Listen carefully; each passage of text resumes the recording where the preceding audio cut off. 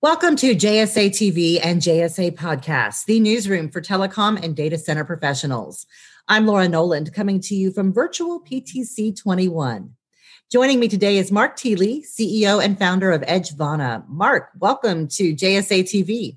Oh, thank you very much for having me. It's a pleasure to be here. Well, for our viewers who aren't familiar with Edgevana, could you give us an elevator pitch? Sure. Edgevana was really created to try to solve for what CIOs that I worked with in the past, including my own experience, and had spoken to recently, were complaining about. And that's basically that digital transformation and efforts to pursue edge computing were complicating their efforts to distribute IT gear and solutions to places in disparate locations around the world. And they needed somebody that could help smooth that process and reduce the time to value. And so Edgevana is really put out there to help customers compose global infrastructure solutions that include things like data center white space to managed services to edge to global network services, et cetera, to compose those services and help you acquire them as quickly and as easily as possible, and then manage them after the fact as easily as possible, almost anywhere in the world. Well, let's go back just a little bit, and I do have some interesting stats for you, which are really remarkable. So you started Edgevana back in 2019 and then soft launched the platform in August. You already have 36 operators and more than 3,300 data centers across 107 global locations within your ecosystem. So what's been the key to the successful launch, and then what's next? Yeah, I'm pretty lucky in the sense that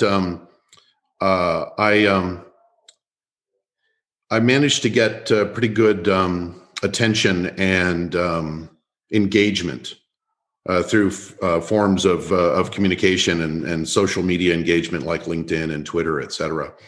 And so our launch was made successful really by the help of friends who are interested in what we're doing. And my co-founder and myself, our own following in both areas, LinkedIn and Twitter. And that really drove significant engagement, the kind of engagement that most PR firms would have charged $50,000 for probably.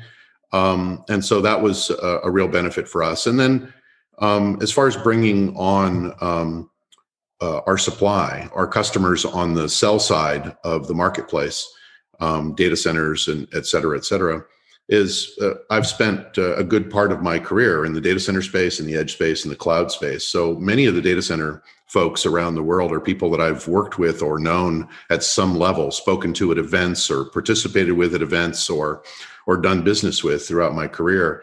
So my ability to engage with them and get them on board and get them thinking about the idea of a much more consolidated view of their offerings for the customer, making it easier for the customer to consume their product, effectively making their product more viable in a marketplace where the customer is looking for global solutions and single vendor solutions. I really had no trouble convincing them that Edgevana was worth taking a chance on. Mark, your website talks about a vision for sustainability. Could you talk about why your team feels so strongly about this topic? Yeah, it's probably not what I would lead first with at in front of VCs, but efficiency has been part of my work history from the beginning. Even from my time at HP, but especially once I started building data centers in the very early 2000s, even founded an organization called Data Center Pulse with my brother-in-law, and coordinated with groups like the Green Grid and 7x24 and others to help push for more sustainable, more efficient solutions in the data center space. So it was only natural that when I finally founded my own company, that I would continue to pursue that. But really the underlying opportunity of what makes the future of Edgevana potentially exciting is that what we're really trying to do is make better use of infrastructure that already exists around the world. There are tens of thousands of data centers when you include co-location facilities and central offices, et cetera, et cetera. There are tens of thousands of locations that provide opportunity for deployment of infrastructure that already exist, but they're difficult to get to. So a big part of our strategy is based on the idea that, as Christian Bellotti once said, the best data center ever built is the one you don't have to build. Absolutely. Well, Mark, I've been dying to ask you this question. I understand that you have a law named after you. It's called Thiele's Law, and it states, quote, "In technology, new services enabled, quickly becoming services required." All right, you got to give us the lowdown on that. How did that even happen? So it happened something of a joke, right? I mean, realistically, I wrote it as a joke. So it's hard to claim a law when you wrote it yourself. It's like saying I quoted myself, right? But the basic idea came from a discussion I was having with others in the industry, and specifically about Edge, with the idea being that you had to be really careful about what you enabled for customers, even if you were enabling it thinking you were doing somebody a favor.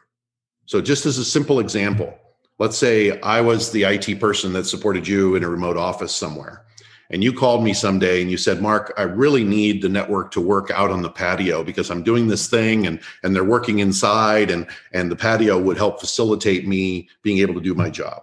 And I'm like, "Well, that's not supported, but okay, fine. I like Laura. I'll enable the network out on the patio for her."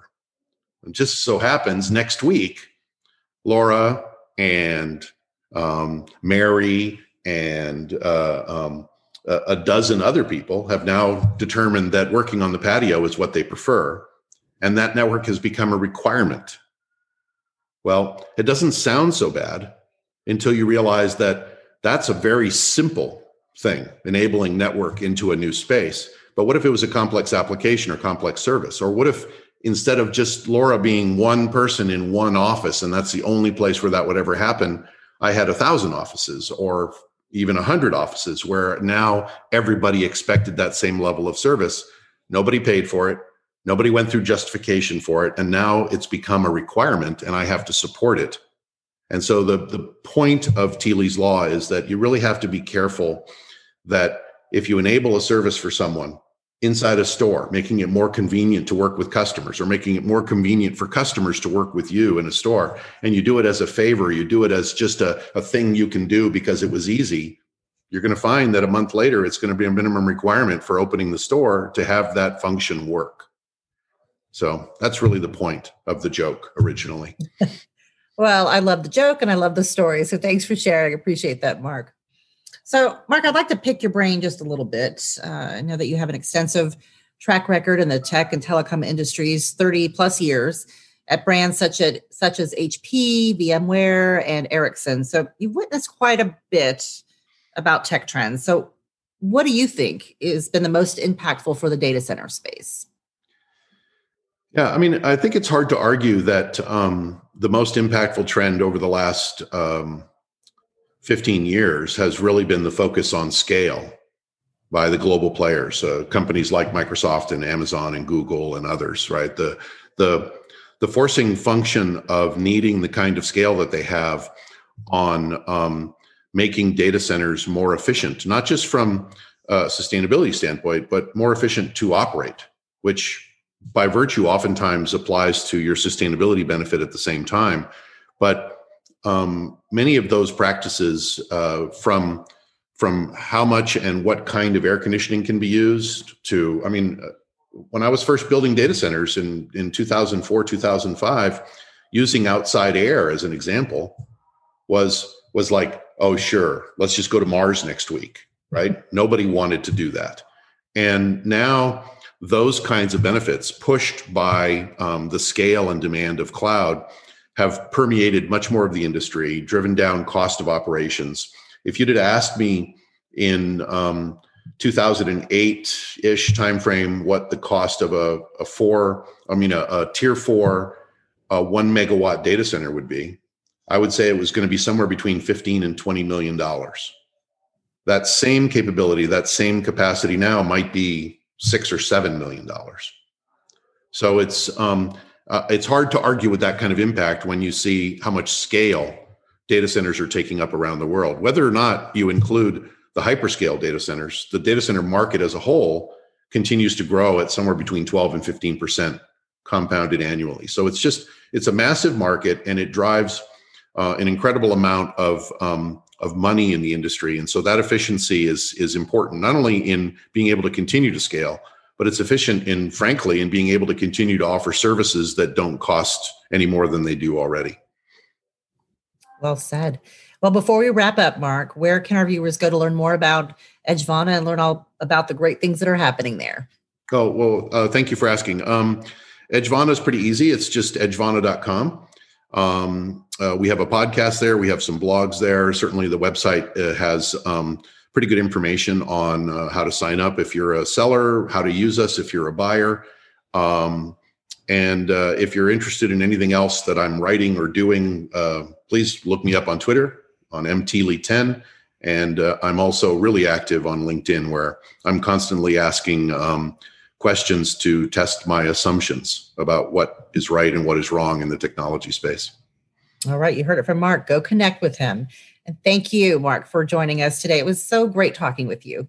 Oh, thank you very much, Laura. I really appreciate it. And thank you, viewers, for tuning in to JSA TV and JSA Podcasts. Happy networking.